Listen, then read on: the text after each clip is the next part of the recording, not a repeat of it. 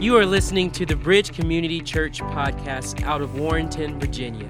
Our church exists to connect you to God, others, and the marketplace.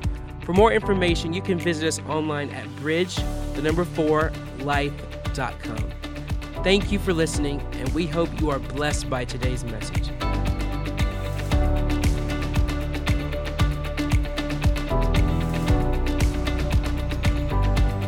And good morning, everybody. And happy Father's Day to all the dads here today. I'm so glad that you are with us today in church. Amen? So a couple things for the dads. As you leave today, you'll see that there was a table in the middle of the lobby. If you will stop there, this is for dads of any age.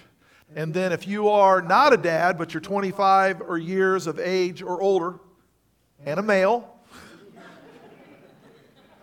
you can grab one of those cards as well. It is a gift card to White Horse Car Wash to get your car taken care of. All right? Well, wait, there's more. As you pulled in, you saw a variety of vehicles out there and a couple pieces, or some farm tractors. And we want you to go out there and take some photos and enjoy that, get with your family. And we know that for some kids, man, this is their first time to even be around a tractor, much less get a chance to sit on it. So take the time to hang out and get some great photos with the classic cars and those farm tractors. But wait, there's more. We set it up, and they graciously offered, moved through, brought their trailer to us, and we wanted to give each dad some ice cream, and they said, no, we're not going to let the family watch them eat. So everybody gets a scoop of ice cream today. Can I tell you, please tell them thank you. Right? So, wait, there's more. Pastor Greg's going to preach today. Anyway, so today we're going to do a message called The Challenge of Fatherhood. Even without some of the cultural shifts and dynamics that are happening, fatherhood's already a challenge. Then you complicate it now with a lot of uncertainty and the shifting that is happening in our culture. It's making it more and more of a challenge. And so we're going to look at this today. And so we're just going to go all the way back to the very beginning when God spoke and what did He have to say about who we are as men. So would everybody stand for the reading of the Word? We're just going to read Genesis chapter 1, and we're going to be reading verses 26 through 28. Let's read together. Then God said, let us make mankind in our image, in our likeness, so that they may rule over the fish in the sea and the birds in the air, sky, and the livestock and all the wild animals, and over all the creatures that move along the ground. So God created mankind in His own image. In the image of God He created them, male and female He created them. God blessed them and said to them, be fruitful and increase in number. Fill the earth and subdue it. Rule over the fish in the sea and the birds in the sky and over every living creature that moves on the ground. Now, Jesus, I pray as the word is taught that the Holy Spirit will touch our hearts and minds, and we pray that it does more than fill our heads with academic information. We ask that God, it influences our understanding and our practice and our values. Bless these men today in Jesus' name. And everybody said amen. Amen. The Lord bless you. You can be seated. So what I hope to accomplish through this message today as the dads is this. I want to encourage you. I want to help you. This is not a message where the pastor just lets it fly and bangs on every guy and makes them feel more horrible about life than when they came. No, my whole goal today is to encourage you and to strengthen you. But what I want you to recognize is this. Fatherhood has everything to do with how I see my manhood. It's difficult to get fatherhood right if I'm not getting manhood right. And so today's message is not just for dads, it's really for any man, and especially even for men who you say, hey, one day I hope to get married, one day I hope to have a family. My goal is to give you things so that you don't have to learn it the hard way.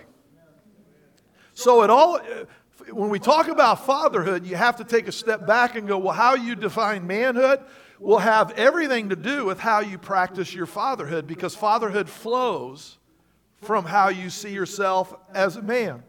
And so as we look at this, biblical manhood is the foundation of biblical fatherhood. So we're going to be looking at a number of scriptures, but here's what a challenge that we have when I talk about culture today. For many men today, this is made more difficult because they're trying to be something that they were never shown. Some guys today, they're like, hey, I'm trying to be a dad, but I never had a dad. My dad checked out early in my life, and so here I am. I'm just trying to be a dad, and I never had one, so I don't have any information to pull on. I don't have any example. I don't know what a dad looks like in day-to-day life. He wasn't there. He disappeared. And so now I'm trying to be something that I never had. It's awkward. I feel like sometimes I'm experimenting. Some other guys are in the category of saying, hey, I'm trying to be a Christian dad. I had a dad, but he didn't espouse the values of the faith at all.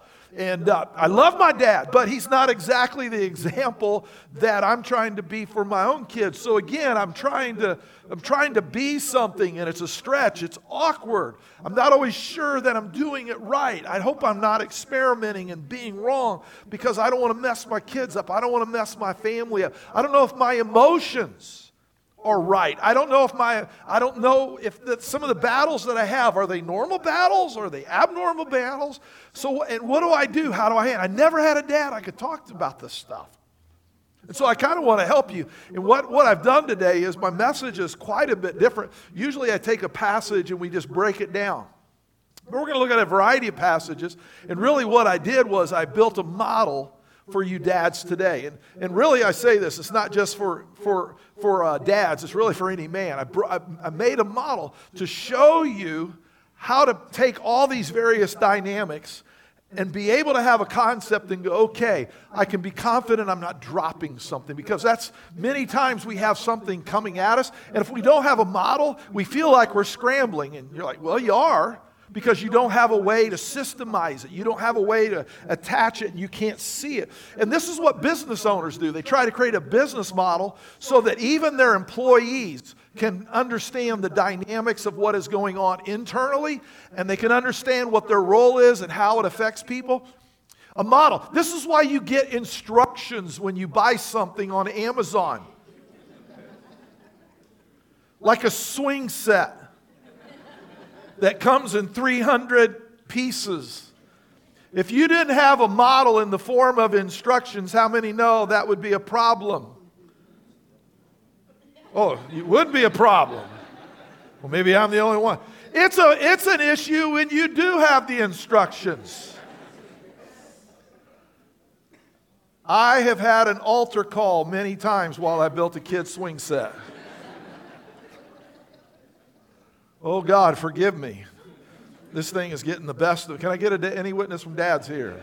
Yeah. Reason this is so fresh in my brain, my wife has this very dynamic relationship with Amazon. And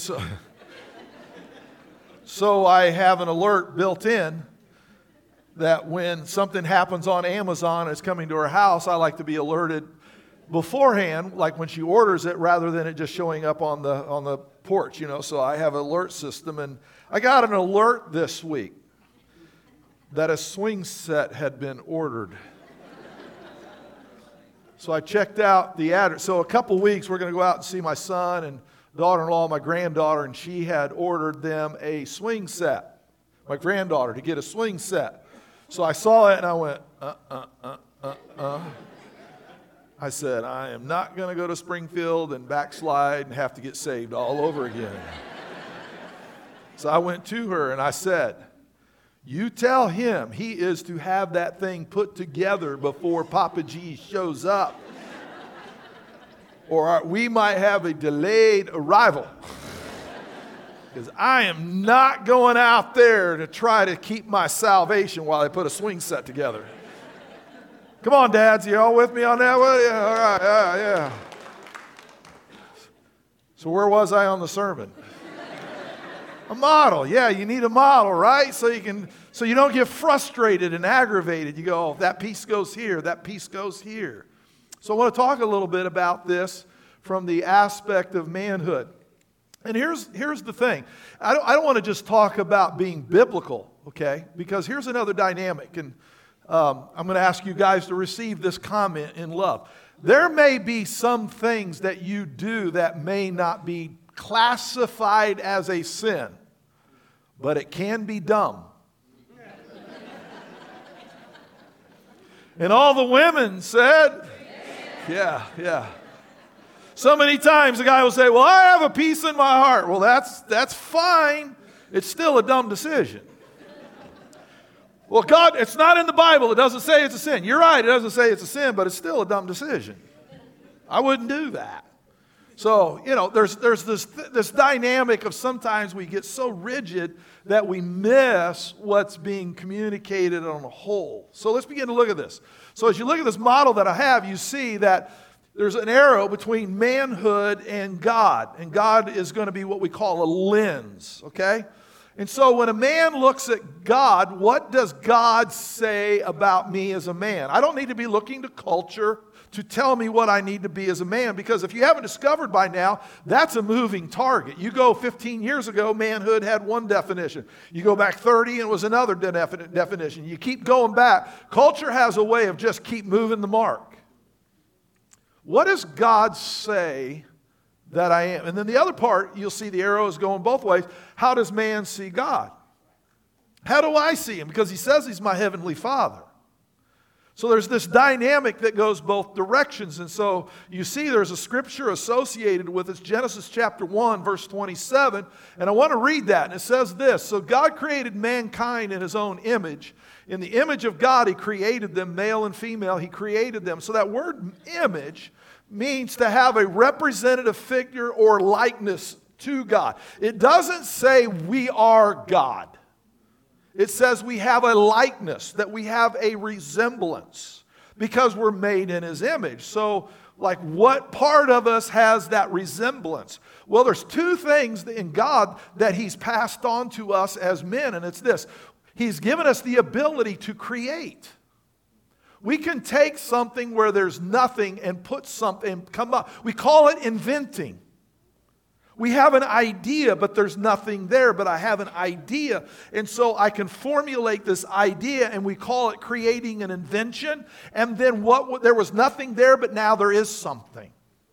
It's what the free enterprise system is built on. The ability for people to be entrepreneurs and invent. That creative power comes from God. But we also, as men, have the ability to create life.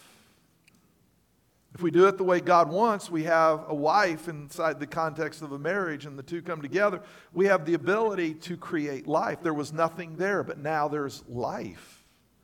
There's another human being. See, those are two things that God did. God took where there was nothing, and he created. He invented the world. And then God said, there's no living creature. God says, I'll create one. I'll create a human being. And so those are two aspects that God gave to us as men. But then it goes on, the ability is even further than that. It's this ability to relate. It's not just to have something, it's the ability to relate to what we have. We see that God related to creation. We have the ability to relate to the world around us. It's pretty much 24/7. We're managing the world around us, right? But we also have the ability to relate to one another. It's interesting that God relates to the earth. He created it. He manages it. But then also God says, I also relate to the things that I put there, specifically human beings. God says, I have an attachment to what I created. And sometimes as men, we need to take a pause and go, I never realized I have the same attributes in me that God has. And God says, I want you to have what I have. That's part of being created in his image. He gives us, now he didn't give us everything that he has, because God wasn't trying to make us gods. But God said, let me give you a piece of who I am. Because you're going to live in the world that I created, then you need to have some of my qualities. So, but here's the thing, without the right values, how many know that power can lead to destruction? So I need His values. It's not enough that God has given me these abilities, given you as a man these abilities. Those things need to be guided by biblical principles, or that kind of power put inside of a man can become very destructive. We've all seen that. We've seen people who have used their inventive power to be destructive. We've seen people who have not taken responsibility for the children that they brought into the world and throw them to the curb. And by the way, if you're a dad here who does not have his children at home, they're with another parent today, they're living in a separate household, you need to take responsibility for helping take care of those kids and stop complaining about child support. That's one of the things that's different about us. In fact, I would tell you this, you might want to add a little extra. Doing what the court ordered you to do is not exactly always called love. Love always exceeds. Yeah, that went well today. And the ability, and again, the ability to, we know people who relate to the world horribly. They destroy the world. They abuse it. They poison the systems inside, the streams and the farm. They poison things with their inventions.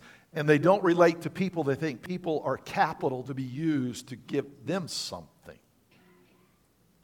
So that power without the right kind of value system can become destructive. And we have examples of that inside of our culture. So we come back then to this. We look at God.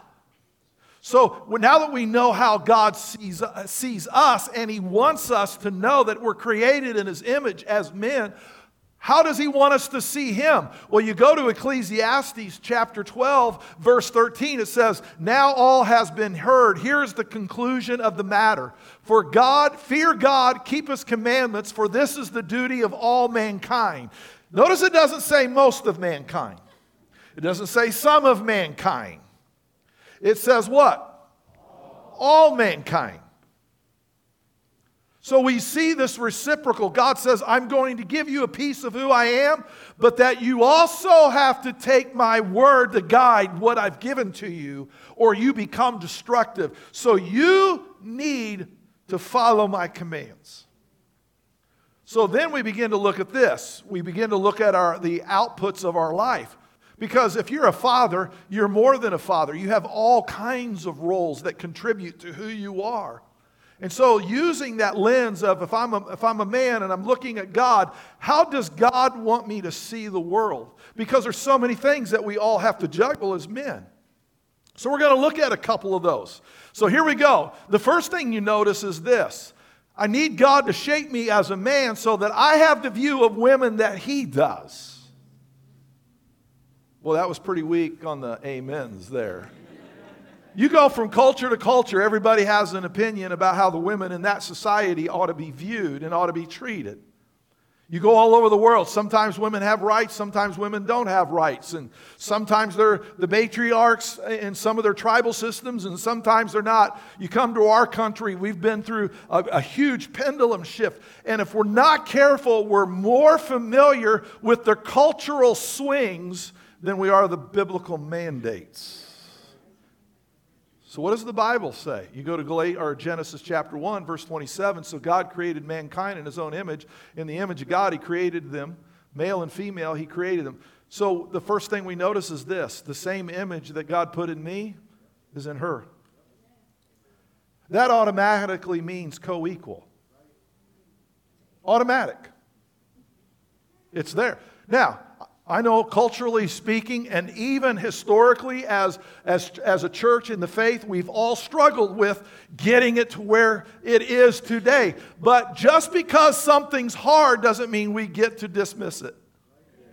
It means we work through it. We push to get it there. We make it happen. And so we see that the reason as a man that you treat a woman co-equal is because you recognize the same activity of God that is in you is in her. Well, certainly that deserves respect. Certainly that deserves a platform to serve alongside other men. And then you come to Genesis chapter 2, verses 18 through 20.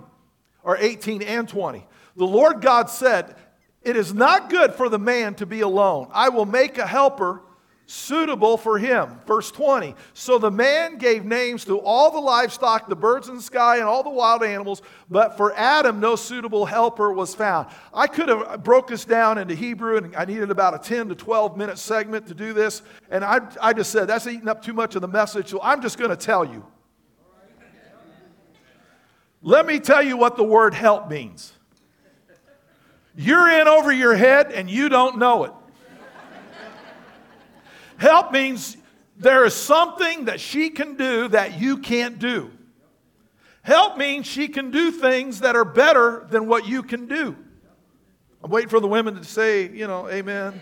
Hey man, the women in 8:30, they were loud and awake and ready to go. Boy, they were stoked. Yeah, now I heard preach it and all that kind of stuff. Yeah. Helper means this: you are better coordinating your activity with her than not, because you get more done. So she's being a help. Why? How can she be a help? Because the activity of God that is in you is in her. So you're amplifying the activity of God together. That's not competition. That's just common sense. But so many people get competitive. So many people start keeping score. Well, it's been your way the last 3 times. It's my turn. I thought we were supposed to do what's best. If you would have told me on a rotation basis, I would have skipped all the negotiation. I would have just looked at the card and go, "Oh, your turn." I thought the whole idea was to get the best outcome, regardless of whoever came up with the idea. Because if it's the best idea and we do it, we win. I didn't know this was about taking turns. We get competitive with one another. God says, "No, I've put you there." Listen, so I'm speaking to women as well. I've put you there to be a help. There are things that you see that he doesn't. There are things that you know that he doesn't. There are things that you can do that he can't do. But it's only as good as the team coordination. Otherwise, it's a breakdown, and the very thing that should be propelling the relationship forward causes division. So our view of women is this: she's co-equal. Secondly, she knows things, can do things, and I'm 10 times better if I coordinate my efforts with her. I'm way better off. So why not? It's what's best for the kingdom. It's what's best for me. It's what's best for her. It's a win-win. Isn't that what we're after? And everybody said, "Hey." The second thing that a man looking through the lens of God looks at is others. How we treat other people. Our respect. Our view. People who are different than us. People who do things differently, see things differently. The Bible says this in Matthew chapter 7 and verse 12. "So in everything, do unto others before they do it unto you." Oh no, that's not what they said. That was the New American Standard Version. How many know that is the American version? Do unto them before they do it unto you, boy. That's what I always say. No. Do to others what you would have them do to you. For this sums up the law and the prophets. So right there we see how we treat other people is a reflection of understanding that, listen, they're made in the image of God too. I'm honoring the activity of God in them just as much as I say that I want people to honor the activity of God in my life. And then it comes to this, Proverbs 3:20. There's a lot of verses I could have chosen. I'm just trying to show you the picture here. "Do not withhold good from those to whom it is due, when it is your power to act." When somebody does you a good job, is it that hard to say thank you? That was awesome. Is it that hard that when you have employees that have increased the bottom line of your business, that you share a little bit of that with them? Some of you say, "Stop meddling my business. Just stick." I'm saying, do not withhold good from those to whom it is due when it is your power to act. You're the owner, man. You hired that person to grow your business. They grew your business. Is it that hard that you can't share a little of it with them? Shouldn't you? When you have a direct line as to why that bottom line improved and you know the people who were responsible. I understand you can't give them all, but you can give them something. See, it shows that you honor the activity of God that is in their life and what they've brought to bear with you. Is it that hard that when somebody really has been good for you, that you have the ability to write them a good review? And you are sincere about it, or you have the ability to give them a good tip because maybe they went way out of their way to take care of you. Is it that hard for us to be able to say, not just average tip, I'm going to give you a stellar tip? But here's the other part of that. We need to show our children the same thing. We need to get them to participate in how we show value to other people. It's good that we say, hey, we're going to sit in the car. I want you to watch me because that person was phenomenal and I'm going to put a review up. I'm going to send an email to the boss of this business establishment. I want that business owner to know they have a stellar employee. Do you agree? Yeah, Dad, I agree. All right, let's do it together. Show them how to do it. So many kids only know how to weaponize social media. They do not know how to use it for good. It's an ability to be able to communicate to people how great people that you just came into contact. If you think it was a stellar job and you're writing out the tip, don't say, hey, this is none of your business. This is what Dad take care of. No, I think you ought to show them what you're doing. You say, well, I don't. See, some of you are so cheap.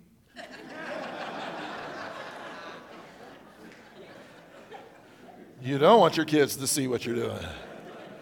No, seriously. You need to show them that it's not just words. Son, daughter, you just experienced stellar service. We could have gotten anybody else in this establishment to take care of us today. And they probably would have done okay, and it would have been good. But you just encountered stellar. And we want to reward stellar. Because when you enter the workforce yourself, I want you to see what you need to shoot for. That person's example that we just had taking care of us today. That's what you shoot for. And I'm not going to tell you that everybody's going to be appreciative, but you will have enough people who will be appreciative. And you'll get addicted to doing a stellar job. See, the ability, they need to see you treating others well. Not just watch your dad go in there and put them in their place. And then that kid thinks that's how you get things done in life, is you go in and you bully people. That's not manhood. All right, I can always tell when it's time to move on. The third part of this is our work ethic. I've talked about this so many times, but our jobs, our ability to communicate how God supplies for a household is through work. Not being a trust fund child. And that you probably won't be giving them a trust fund. All right, Mom and Dad? Oh, you are? You know, I've always thought of you as family. Brother, sister. I can be related to anybody. No, it's just, hey, do you know why we have what we have? God provided me an opportunity to have this job, and I work that job to the best of my ability, and they reward me. They bless me. They pay me. And as a result of that, that's why you have what you see around us. This was not gifted to us. This wasn't just handed off. This is something that we set out to do. And if you sustain a work ethic over a long period of time, this is how you get what we have. They all think they got to win the lottery. They need to understand that God uses work to provide. When you don't work, you probably aren't getting much provision. Oh, God, provide. And God says, work. I rebuke that. I rebuke that thought. You know, we all want to be blessed, but we don't want to work for it. No, we work for it. And here's what it says in the Bible. The Lord God took the man and put him in the Garden of Eden to work. You know, that's before the fall of man. That was paradise. How many are really looking forward to heaven now? Are you kidding me? I got to go to work. Hey, floating on a cloud, playing your harp isn't going to be very fulfilling for very long. If you haven't read in Revelation, it says there's a big city. Yeah, I'm assuming we all have roles and play. And it tells us that the New Jerusalem's even being built now. So we have to understand our role here is, hey, God, the sin made work hard. But work was a part of paradise.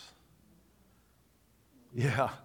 So work is one of the ways we worship God. So you don't tell your kids, yeah, I got to go to work.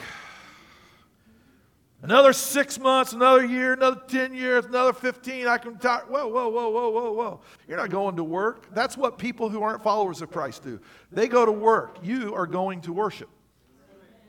That's how Adam and Eve worshiped God. They didn't have a tabernacle. They didn't have music.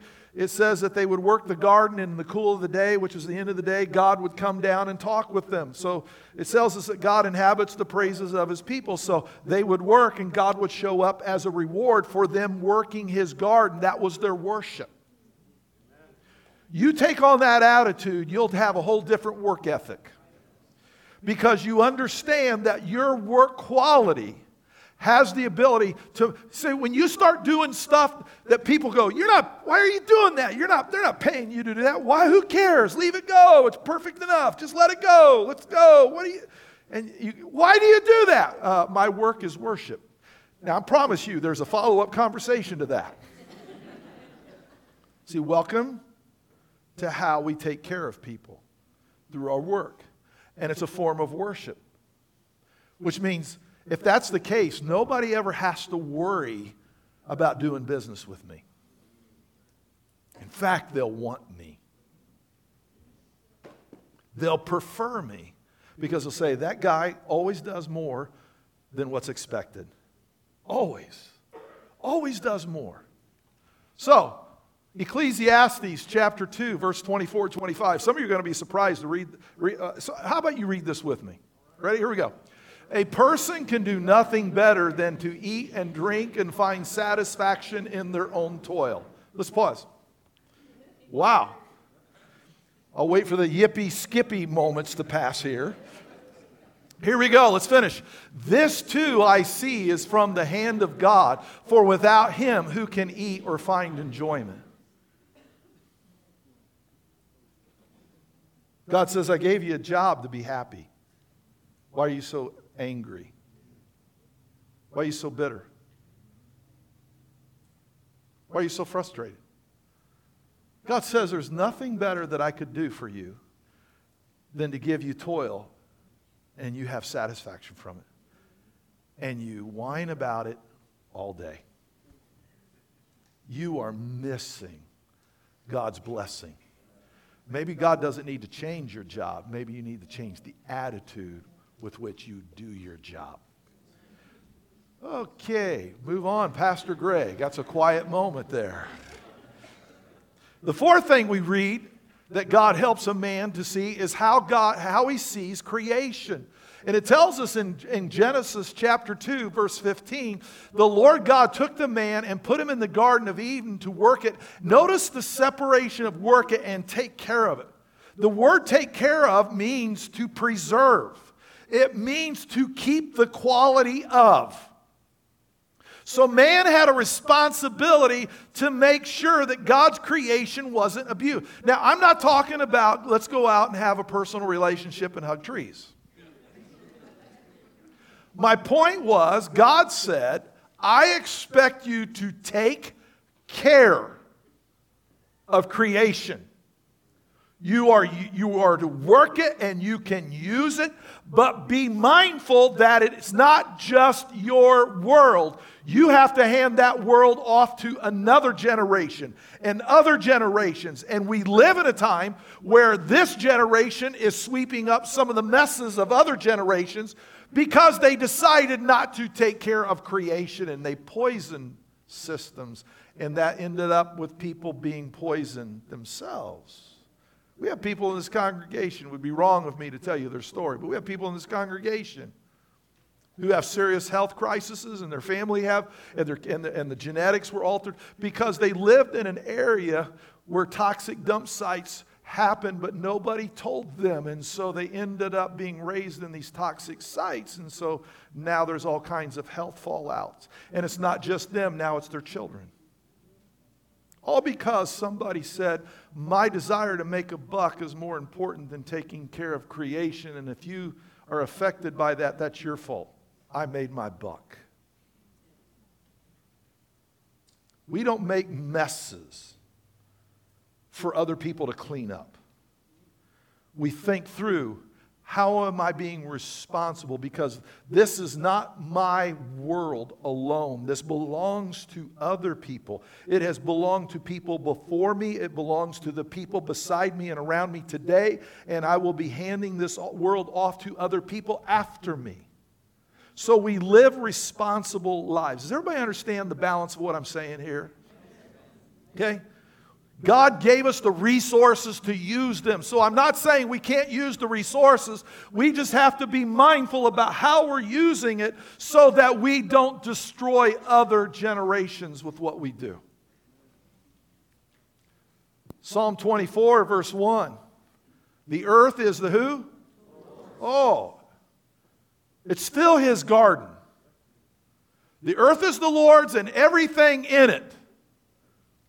If you don't believe that you don't really own any, if I told you that you really don't own anything, you say, yes, I do. Die and watch what happens.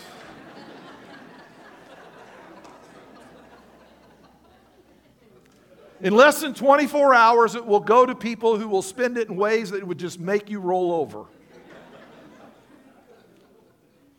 Hey, the government will even swing back in and get another layer of taxes on you. I mean, you can't even die and get away from taxes. Okay? The earth is the Lord and everything in it, the world and all who live in it. Listen, I'm taking care of His stuff. That's why I take care of the world around me. I'm managing His stuff. It's not mine. He has given me legal custody of things so that I can have influence and authority to make sure it's done right. But the point being is, it's not really mine. It's His. Then I want to be a person who manages the world around me in a right way, in a blessed way, without handing it off as a headache to somebody else. I got what I want. Too bad for you. The last piece that we're going to look at is children. Now we're getting into the realm of fatherhood. Why did I save it towards here? Because all these dynamics that I've shared influence children. Because if children hear you criticizing behind closed doors these other elements, when you were in the presence of other people or other women or your job, and you said, wow, that's really awesome, and then you got behind closed doors, and man, this is the most disgusting thing in the world, I can't stand those people, and your kid's sitting there going, wow, to their face you said they were awesome, get out of sight here, and now you're telling me how awful and terrible. They now use how you have related to the world to interpret what you say to them. You say, you're an awesome son, you're an awesome daughter, and in their head is, so what do you say about me when the doors are closed? Because I've watched how you do it to other people. I heard you use the same words on me, Dad. Do you trash me when I'm out of earshot the way you trash everybody else? Do you trash my work? Well, that was a great job, son. That was a great job, daughter. And then, do you trash me when you leave my presence? Because I've watched you do that with other people. You tell them good job, and then out of earshot, you trash them. See, the kid gets confused. Because the same words that you use on them, you use on other people. And they just want to know. So that's why I say one of the best things to do is we got to start seeing the world through God's lens. I need to be the man that He says I need to be. I didn't say everybody around us is perfect. But you know what?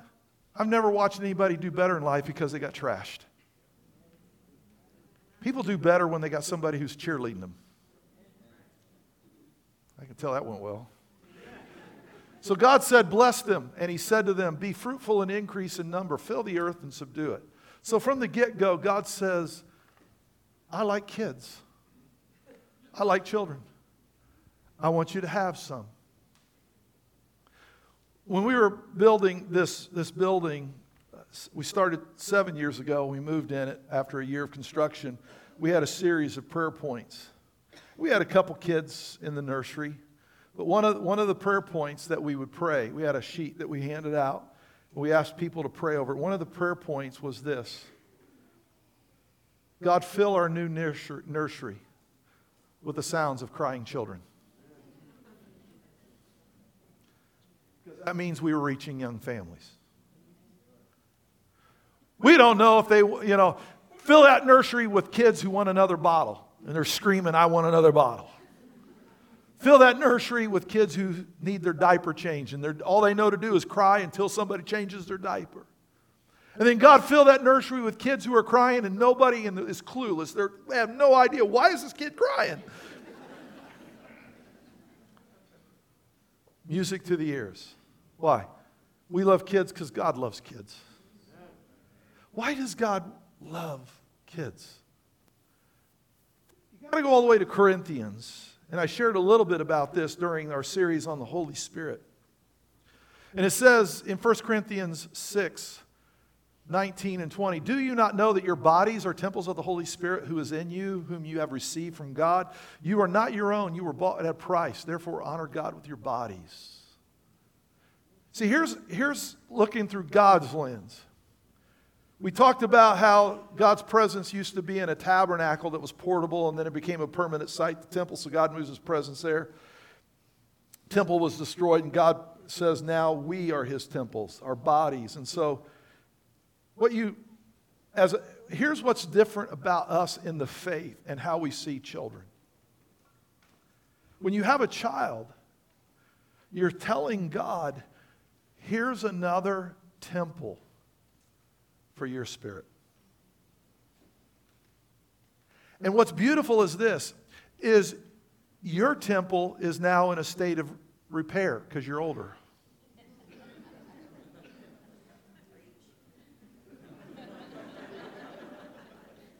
Some of you just got a cold, hard truth told to you. And you're saying, here's a young temple that will outlast this older temple. So you've guaranteed that God's Spirit has a temple for the next generation. You see, that's why we dedicate kids. We're saying, please, God, inhabit this child's life. I'm not just bringing you a son, a daughter. I'm bringing you a temple for your spirit. Yeah. There's a lot of us in this room who our temples will disappear a lot sooner than some of these younger temples. But that's why I'm so glad to have the younger temples. Because there was a day when we were the younger temples. And that's why we're here today. Because we've continued to carry God's presence with us. But now it's time to get another generation and say, you know what? You need to be carrying his presence in your life. And that's why when we have families who have children, we celebrate. We're excited. Why? More temples. And everybody said, amen. Amen. So I'm going to ask the musicians to make their way, and I'm going to ask everybody to stand as we close out the service today. And we're going to wrap this up a little bit different here, but just as you stand to your feet, I'm going to ask you right now just to bow your heads and close your eyes. Because one of the first things that I want to offer this morning is this, an opportunity for people to accept Jesus. You see, I gave you this model, and it all begins with, am I looking at the world through God's eyes? through His Word, through His principles. Am I doing that? Because if I can't get who I am right, it's going to be really hard and awkward to get the rest of it right. And you say, then I'm ready to accept Jesus as my Lord and Savior. It's not my intent to do this in a way that embarrasses you or puts any unwanted attention. But whether it be a man or a woman, a child, a teen, it doesn't matter. This is open to everybody. You'd say, today, Pastor, I'm ready to accept Jesus as my Lord and Savior. As you close out in prayer, I'll be doing that. I'll be asking Jesus into my life. And if that's you, can I see your hand this morning? And you're just telling me with that hand, I'm going to be asking Christ into my life. Am I missing anybody? All right. Then I'm going to ask everybody to look up here. I said we're going to close this service a little bit differently. And this is mainly to the guys. And so this is really for all the guys, whether you're dad or not. I'm including you because one of the things is this. You need to start learning what it means to be a man and one day possibly be a father. You got to start by doing some of the things that lay the foundation. Amen? So I want to show you something from the Bible. Deuteronomy chapter 16, verses 16 and 17. Most people are surprised that this is even in the Bible. 3 times a year, all your men must appear before the Lord your God at the place He will choose, at the festival of unleavened bread, the festival of weeks, and the festival of tabernacles. No one should appear before the Lord empty-handed. Each of you must bring a gift in proportion to the way the Lord your God has blessed you. So when they started this, there was a couple 100,000 guys that would show up. That was impressive. But well into the Old Testament later on, we know that it exceeded over 1 million guys. Can you imagine 1 million guys showing up 3 times a year? Simply to worship God and to bless their nation. It's one of those things that we sometimes miss. When we read the Old Testament, it says the men were gathering. It was usually one of these 3 events. Man, that had to be impressive. And what I want you to understand is, why did God do that? Because He said, I'm giving you the power to elevate the people around you. As a man, I'm giving you the power to elevate them. Do it. Now, how many know every service I close out the service with a blessing? Well, some of you didn't know that. Here's what's different. I want you to say it with me today, the guys. I want you to bless the people of this church. I want you to bless your family. I want you to bless the other guy's family. I want you, if you're a single guy today, to get in the habit of understanding the power that God has given you to speak a blessing over other people in your life. So here's how we're going to do this. I'm going to ask all the guys to go to that wall or down across the front. Just go to the closest. And we're going to extend our hand toward the middle. Okay? Praying. And I have the prayer up on the slides for you. So every guy just find a wall. Hey, don't leave me hanging down front by myself. Okay, guys? All right. Don't do that. Don't do that to me. And we're going to say the blessing, and then we're going to dismiss. These guys saying the blessing is our dismissal. The other part is this. Would you look how many guys are in this church? This is awesome.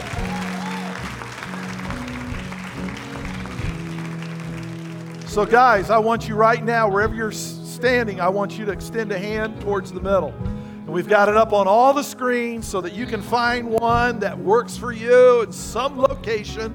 All right? And listen. Say it with a little robust today, okay? Not, say it out loud together with me as we read it and mean it from your heart. Come on, let's do it. I bless you in the name of the Lord. May He bless you in this city and in this county.